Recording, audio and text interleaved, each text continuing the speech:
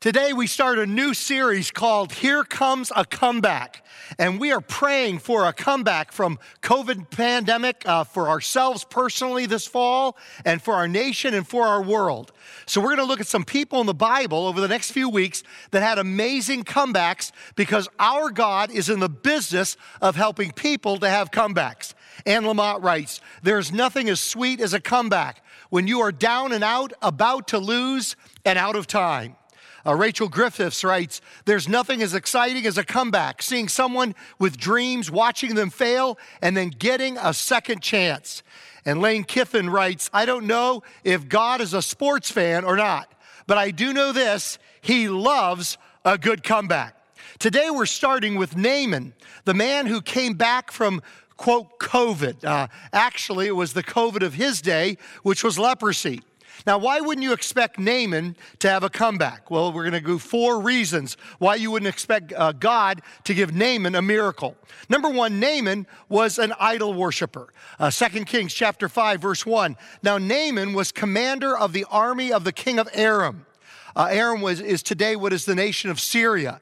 He was a great man in the sight of his master, the king, and highly regarded because through him, the Lord had given victory to Aram. Could I just pause for a moment?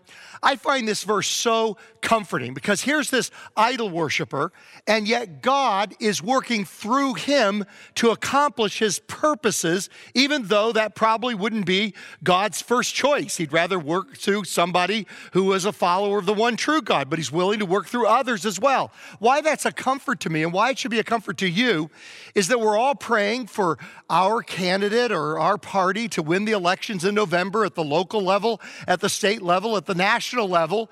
But here's a comfort. Even if our person doesn't win one of those elections, God is still able to work through the person we didn't vote for. And in the same way he worked through Naaman, even though he was an idol worshiper, he can work through the person we don't vote for. We pray for the person that we think should win to win, but if they don't, God still can work through that other person. And so it says, because through him, the Lord had given victory to Aram. He was a valiant soldier, but he had leprosy. He had leprosy. Looking at the map of this time period, you'll see this is what's called the divided kingdom. When there was Israel in the north and Judah in the south, today this would all be the nation of Israel, but they were divided at this point. And here is Syria, and this is the commander Naaman of the armies of Syria that this story is about. He was a mighty warrior. As a matter of fact, historians tell us that his victory, that he gave him such a reputation at this particular time, was most likely an upset victory of the Syrians over the Assyrians, who were the superpower of that day. He reminds me of Dwight D. Eisenhower, General Dwight D. Eisenhower. When I was growing up as a kid, there were 3 heroes in our home. One was General Eisenhower. My dad was a World War II vet, and so he loved General Eisenhower, the commander of the Allied troops who eventually became president when I was born. He was the president of the United States. Another of our heroes as a family was Billy Graham. So Billy Graham, General Dwight D. Eisenhower, later President Eisenhower, and then a third hero I'm going to tell you about towards the end of my message. But Naaman was very similar to a Dwight Eisenhower. Now we learn in verse 18 that he worshiped the idol Rimmon. Rimmon was a relative of Baal, who was the major false god of that time, and Rimmon was the storm god. And so Naaman, that's why we say that he was an idol worshiper. Now he was a winner. He was used to being in control. But Naaman had a problem that only God could solve. And you know, unless you have a problem, you can't have a comeback. Unless you have a problem, you can't have a miracle. Or many times, unless you have problems, you can't have a conversion. It is often the hard things in life that drive us to commit our lives to Christ. God uses problems to get our attention, to get us to turn to him and depend on him. Now, the second reason why I say that Naaman was not a good candidate for a comeback or for a miracle was Naaman was an enemy of God's people, Israel. It says in verse 2, now bands of raiders from Aram had gone out and had taken captive a young girl from Israel, and she served Naaman's wife. This little girl was a victim of human trafficking.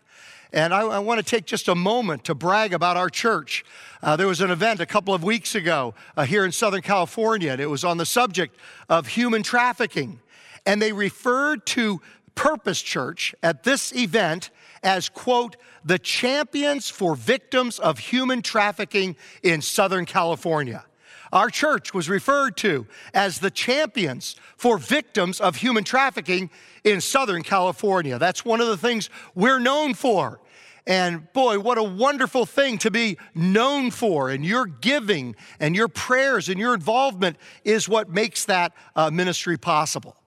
But this little girl is our hero now of the story. But there was an Israelite who loved her enemy. And the hero of this story is this young girl, or the heroine of our story. And children, I want to say a word to you that are joining us here online. You are never too young to be used by God. We don't know how young this young girl was, but you're never, ever too young to be used by God. She was used by God in a wonderful way, and you can be used by God as well. Now, I've got to confess, if it were me and Naaman and his troops that had raided and taken this little girl out of her home country from her parents, if I was that little girl, I would have just enjoyed sitting back watching Naaman rot from leprosy over the years. That would have been in my heart. But this little girl had a different attitude, and she was an Israelite that even though wrong had been done to her, she loved her enemy. Verse 3, she said to her mistress, "If only my master would see the prophet," he's talking about Elisha, "who is in Samaria," that's the capital of Israel, "he would cure him of his leprosy." Now, we don't know her name, but she changes her little slice of the world with her counterintuitive love. It didn't make sense for her to love her enemy, but she loved her enemy. It was counterintuitive love. The love of Jesus is a counterintuitive love. It loves the tax collector. It loves the zealot. It loves the Samaritan woman. It loves the person shouting out, "Crucify him." And this little girl, just like Jesus, had a counterintuitive love. Third reason why Naaman should not have gotten a miracle or a comeback is he thought he could buy a miracle. Picking it up with verse 4, Naaman went to his master and told him what the girl from Israel had said. "By all means go," the king of Aram replied. "I will send a letter to the king of Israel." So Naaman left, taking with him 10 talents of silver, 6,000 shekels of gold, and 10 sets of clothing. That's the equivalent of $2 million of stuff. The letter that he took to the king of Israel read, "With this letter, I am sending my servant Naaman to you so that you may cure him of his leprosy." Verse 7, as soon as the king of Israel read the letter, he tore his robes and said, "Am I God? Can I kill and bring back to life? Why does this fellow send someone to me to be cured of his leprosy? See how he is trying to pick a quarrel with me."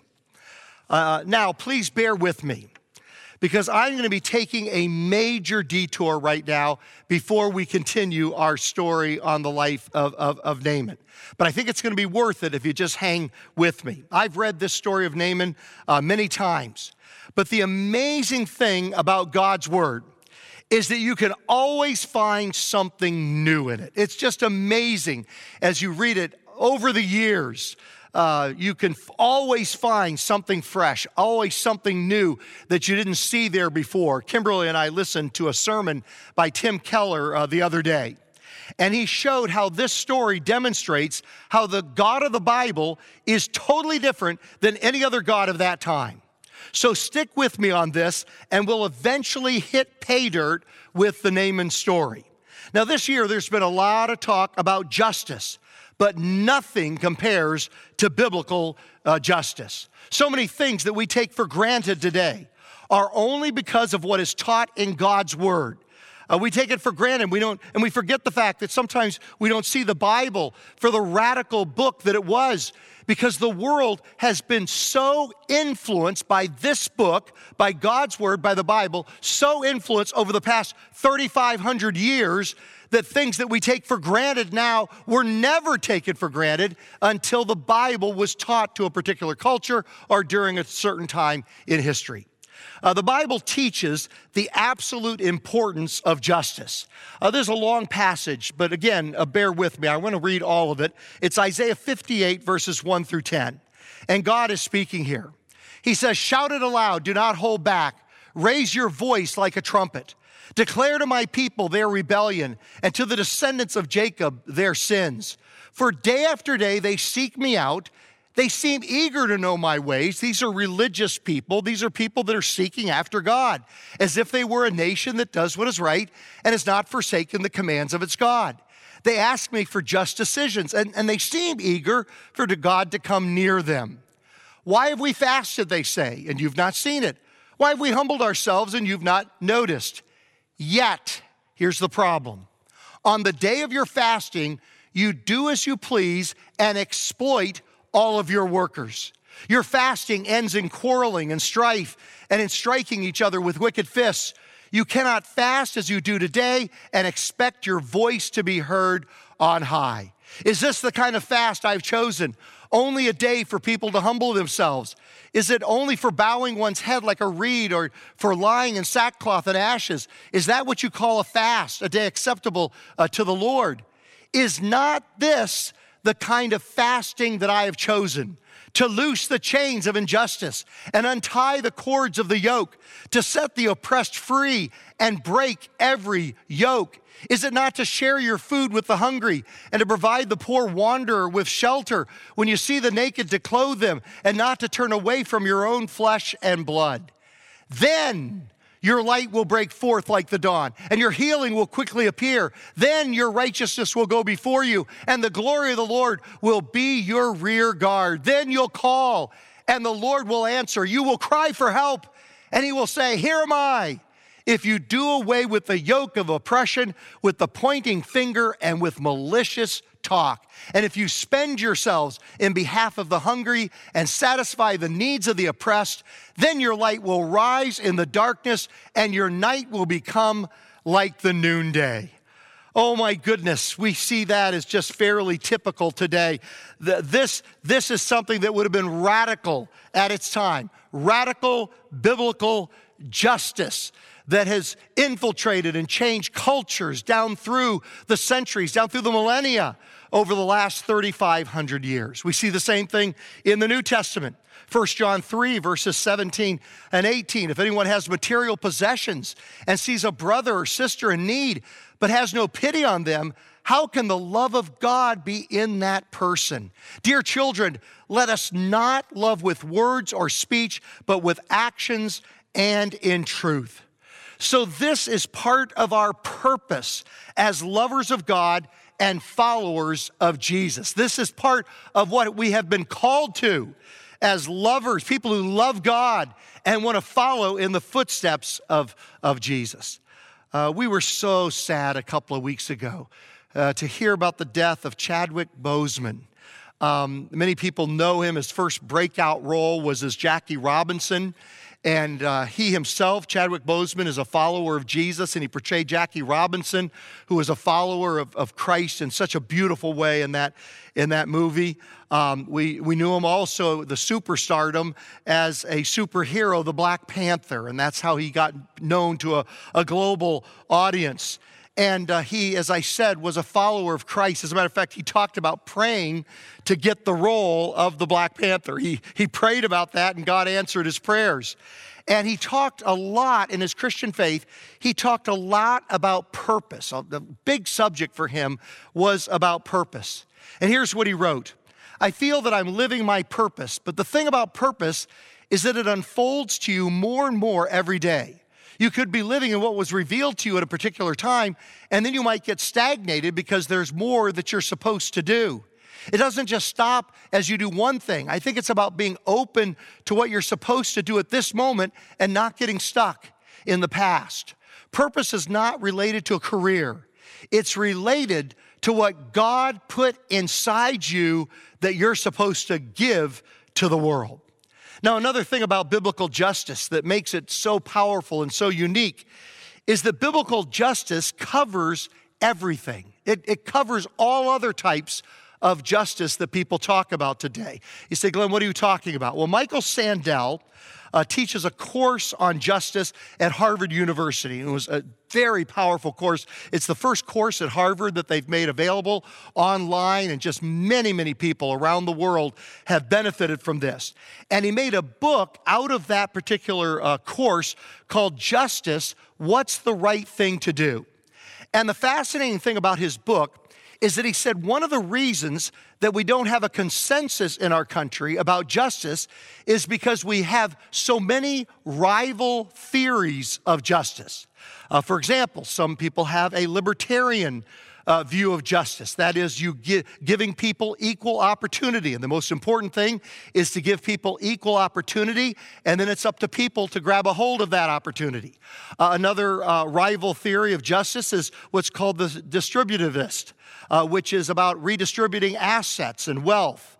Another theory is called virtue ethics, where you give people what they deserve. So, for example, with poverty, some would say that the main cause of poverty is it's caused by systemic racism. But others would say that the main cause of poverty is caused by the breakdown of the family. And so there's all these rival views of justice.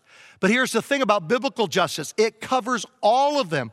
All of them are included in biblical justice. Let me give you just 3 aspects of it. There are many more, but let me just give you 3. One thing the Bible teaches is equal treatment for all. Leviticus chapter 24 says you are to have the same law for the foreigner and the native born. I am the Lord your God. In Acts chapter 17, verse 26, and I love the old King James translation, it says, and God hath made of one blood all nations of men. You see, in so many cultures, even today, but especially back then, blood was everything. You defended the people that shared your bloodline. That's where all your passion was for, not for anybody else, but only if they shared your blood. And so the Bible teaches that we all shed the same blood. We all are of one blood. We all shed red blood, no Vulcan green blood around. It's blood red, and it's the same blood, hath made of one blood all nations of men. And that eliminates any cause for racism or because all ethnicities and races we all are of the same blood, the Bible teaches. And so it teaches that we're to have equal treatment of all. One of the things that's interesting in the Bible that you just see over and over again is that the Bible is so against bribes. The Bible is just death on bribes, because bribes causes there to be unequal treatment. If one person has money, another person doesn't have money to bribe with, it means that there's unequal treatment under the law, and there is no justice. One of the things that makes America such a good place to live is the relative, I wouldn't say the total, but the relative absence of bribes. That's something we just take for granted. You go to many countries around the world, and everything is done by bribes. And so those that have money are able to get things done, and those that don't have money are not able to get things done. And that's why the Bible is so against bribes, and all through it, from cover to cover of the Bible. Isaiah 1, verse 23, your rulers are rebels, partners with thieves. They all love bribes and chase after gifts. And as a result of this love of bribes, they do not defend the cause of the fatherless. The widow's case does not come before them. And so something the Bible is very powerful on and very strong on is equal treatment for all. But then another aspect of biblical justice is special concern for those without power. Proverbs 31, verse 8, speak up for those who cannot speak for themselves. Let me repeat that. Speak up for those who cannot speak for themselves, for the rights of all who are destitute. Speak up and judge fairly. Defend the rights of the poor and of the needy. This is why our church, Purpose Church, has a food ministry, a clothing ministry, a homeless ministry, to speak up for those that can't speak or help themselves. That's why we build water wells in Thailand, and we teach girls in Pakistan, and we help rebuild Beirut in Lebanon. This is why we're involved in foster care and why we are, quote, the champions for victims of human trafficking in Southern California.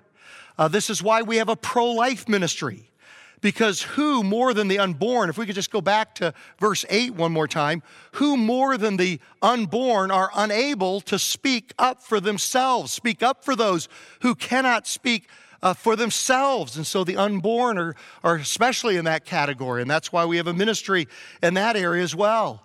Zechariah 7 verse 9 says, this is what the Lord Almighty said, administer true justice, show mercy and compassion to one another. Do not oppress the widow or the fatherless, the foreigner or the poor. Do not plot evil against each other. Now we take all this for granted.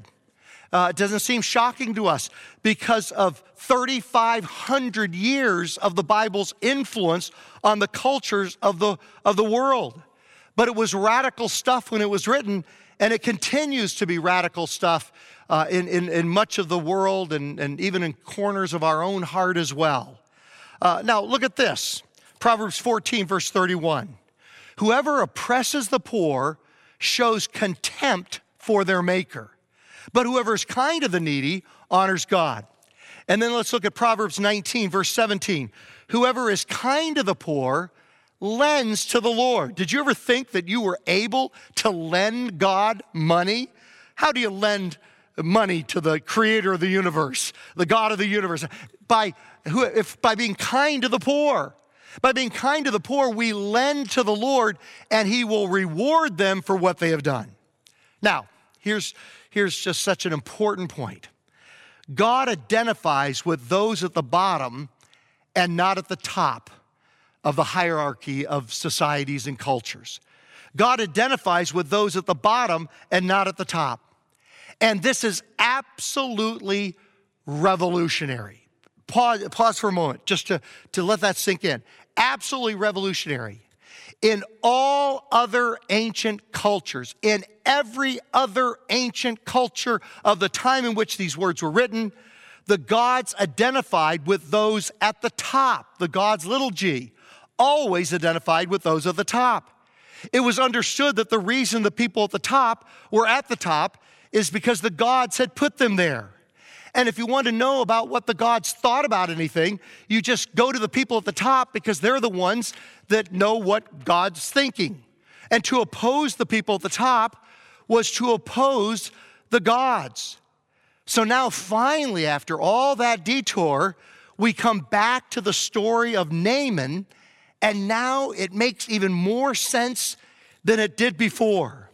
This is why in the story of Naaman, the Syrian general Naaman, who's at the top, goes straight to the Syrian king at the top, who gives him a letter of recommendation to the king of Israel at the top, and he sends him with $2 million, and Naaman shows up and says, I want my miracle. I got my recommendation from the top, I'm at the top, you're at the top, here's my $2 million bribe to the God of Israel, I want my miracle. Because he thought that the God of Israel was like all the other gods of that time. And the king of Israel, what does he do? He tears his clothes and says, it doesn't work like that here. Our God is different than any other God. Our God treats everybody equally, and he even identifies more with the people at the bottom than with the top. Welcome to the upside down world of the God of the Bible and his son, Jesus Christ.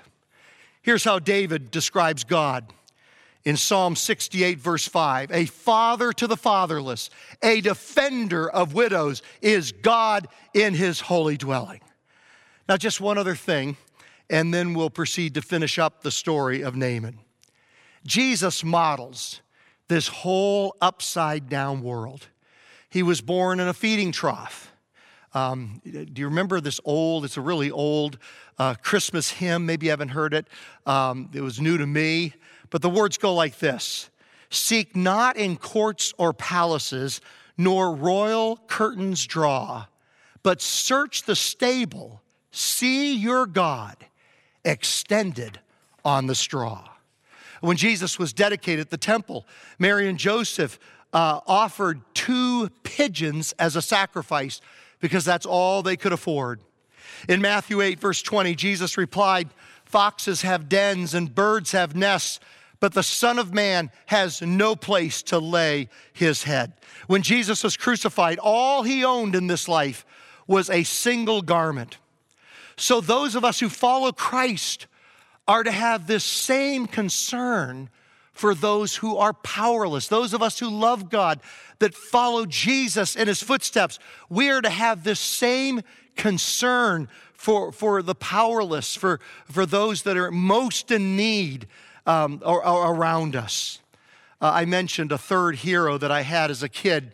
When I was 10, 11, 12 years old, my personal hero, our family had Billy Graham as a hero, had Dwight Eisenhower as a hero, but here's who my personal hero was. His name was Lou Brock, and he just died a week ago today. Just last Sunday, he died. And I got tears in my eyes when I heard about it because he was my childhood hero. He was one of the greatest baseball players of all time, known for his base stealing and his hitting for the St. Louis Cardinals. Led him to a World Series championship in 1964, in 1967. So when I was 8 and when I was 11, he won the World Series. But then in 1968, they lost to the Detroit Tigers in 7 games. He had a monster series, just a tremendous series. But, and this is one of the great mysteries of that World Series, was he didn't slide at home plate on this one play, and he got called out, whereas if he had slid, he would have been safe, and probably the Cardinals would have won over the Tigers. But he didn't do that. But despite that disappointment, after the series was over, the Detroit Tigers are all celebrating in the locker room, spraying champagne on each other, and Lou Brock quietly slips into the Tigers' locker room and begins to quietly congratulate each of the members of the Detroit Tigers. He was the epitome of class. He was a follower of Jesus with all of his heart. And as a kid, I just loved him, and he was my hero. Interesting thing about Lou Brock is he had 3 careers. He was a baseball player. When he retired from that, he became a florist, opened up his own floral shop and was a florist, and then he became a pastor. So he was a baseball player, a florist, and then a pastor. And one of the things Lou Brock said about how we're to live out Christ in front of the people around us, he said, "You can't hide God in you. God was not meant to become part of you and you hide out in the closet." I don't think he wanted that.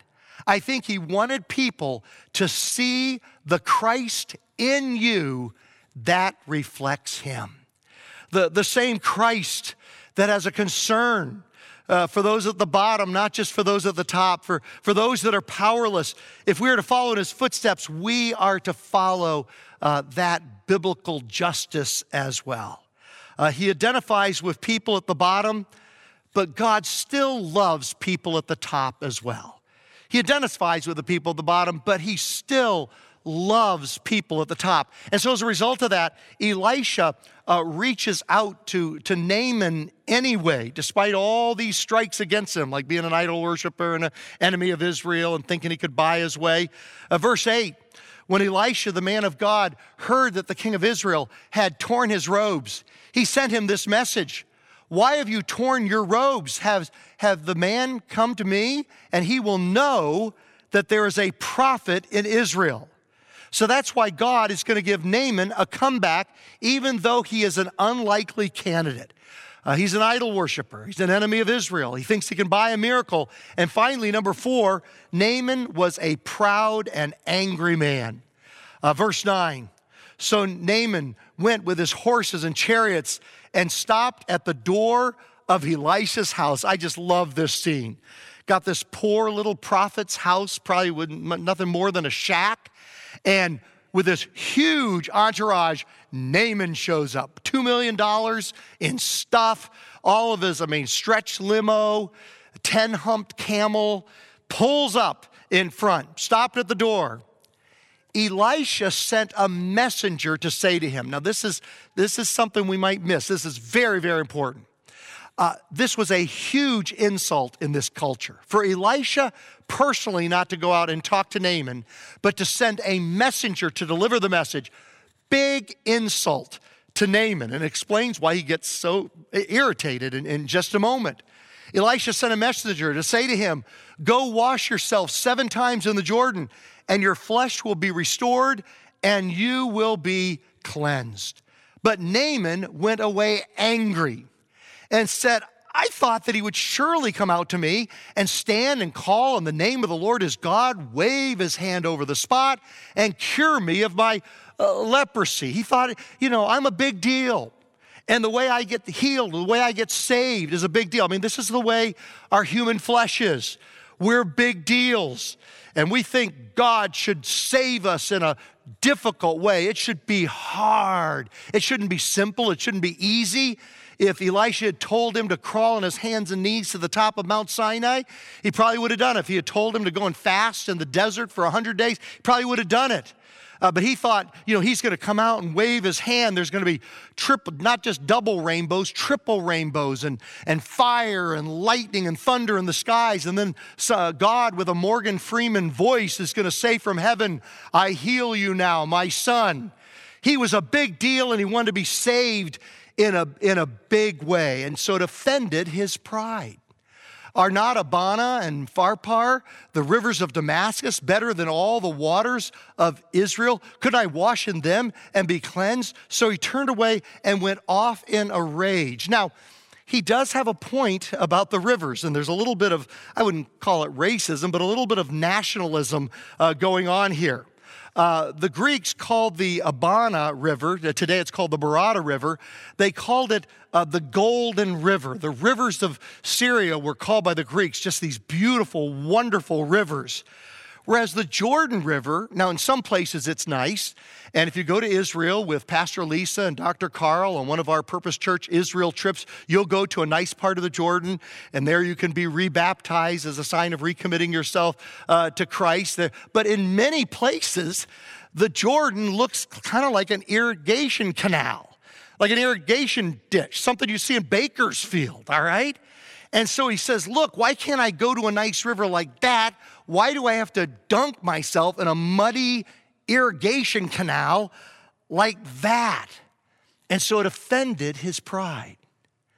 But here's where the story turns. But Naaman was willing to humble himself. Verse 13, he's got this one redeeming quality, way down deep. Naaman's servants went to him and said, you know what, Naaman? Interesting about him, he's willing to listen to other people, and not just anybody, but to his servants, to those under him. Remember the little servant girl? He was willing to listen to her. And now his servants come to him, and they said, my father, if the prophet had told you to do some great thing, would you not have done it? How much more then when he tells you, wash and be cleansed? So he swallowed his pride. He said, you're right, you're right, you're right. So he went down and dipped himself in the Jordan 7 times. Now, we don't know how that went.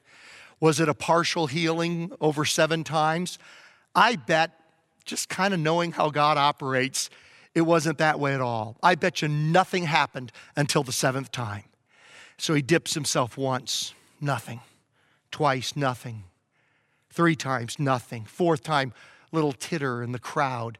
I mean, this commander, he depends on his soldiers respecting him. He can't look like a fool in front of him. Why am I doing this? How did I get myself into this? 5 times, looks up, nothing. 6 times, nothing up. I'm going to stop. I feel like a fool. He dips himself one more time, 7 times, as the man of God had told him. Do what God tells you to do. Even when you have to humble yourself, even when you feel foolish doing it, even when you don't understand it, he did as the man of God had told him, and he comes up the 7th time, and his flesh was restored and became clean like that of a young boy. And now, way more important than a healing, because a healing would just buy him another 5 or 10 years, and then he's going to die anyway. Or maybe it doesn't buy him any extra time. It just buys him more comfort, being freed of his leprosy until he dies. But he became a follower of God. And that's way more important, because that is for eternity. D.L. Moody writes, Naaman, lost his temper. Then he lost his pride. Then he lost his leprosy. That is generally the order in which proud, rebellious sinners are converted. Verse 15, then Naaman and all his attendants went back to the man of God. He stood before him and he said, now I know that there is no God in all the world except in Israel. Do you need to come back today? 3 closing questions. Number 1, are you asking God for a comeback? I mean, it starts with just asking him for one. Are you praying? Are you saying, God, give me that miracle that I need? God, give me that comeback. The first step is just to ask for it, to pray for it. Number 2, are you doing what God told you to do? Have you ever taken the step of being baptized? There's so much in this story that illustrates what baptism is all about. Humbling yourself, obeying God, doing what God told you to do.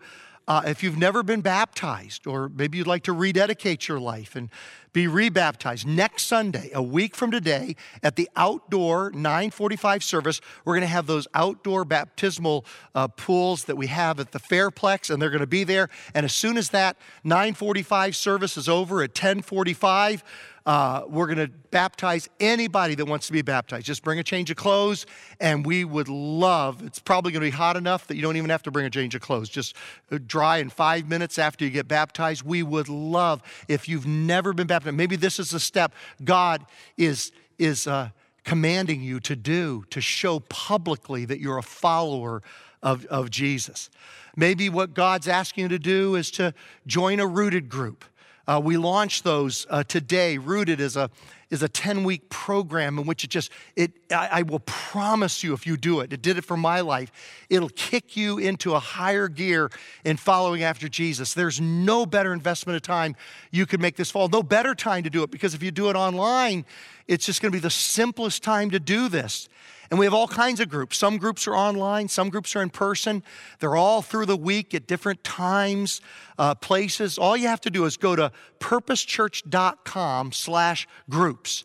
purposechurch.com/groups, and you can find out about how you can be a part of Rooted this fall. I urge you to do that if you've never done it before. 5 p.m., 5 o'clock tonight, we're going to be an online launch for it. I'm going to be there. I would just love to see you there. I guarantee it's going to change your life, just like Naaman. If you want to come back, Rooted is the absolute best way to start that comeback. And then number 3, are you letting your pride stand in the way? Are you letting your pride, like Naaman, stand in the way? If you've never committed your life to Jesus, to follow him, if you've never had that comeback, which begins by turning your heart and your life over to Jesus, would you pray with me silently now as I pray out loud? Just 3 phrases: sorry, thank you, and please. Pray with me, would you? Lord, I'm sorry for the wrong in my life. And just like Naaman, I have been proud. I've depended on myself rather than on you. Oh, Lord, I'm sorry. But now thank you, Jesus, for dying on the cross so that I could be forgiven. And then please, please, Jesus, come into my heart, be my Savior, be my leader, be my Lord. I want to humble myself and follow you for the rest of my life. And I pray this in Jesus' name. And all God's family said, amen.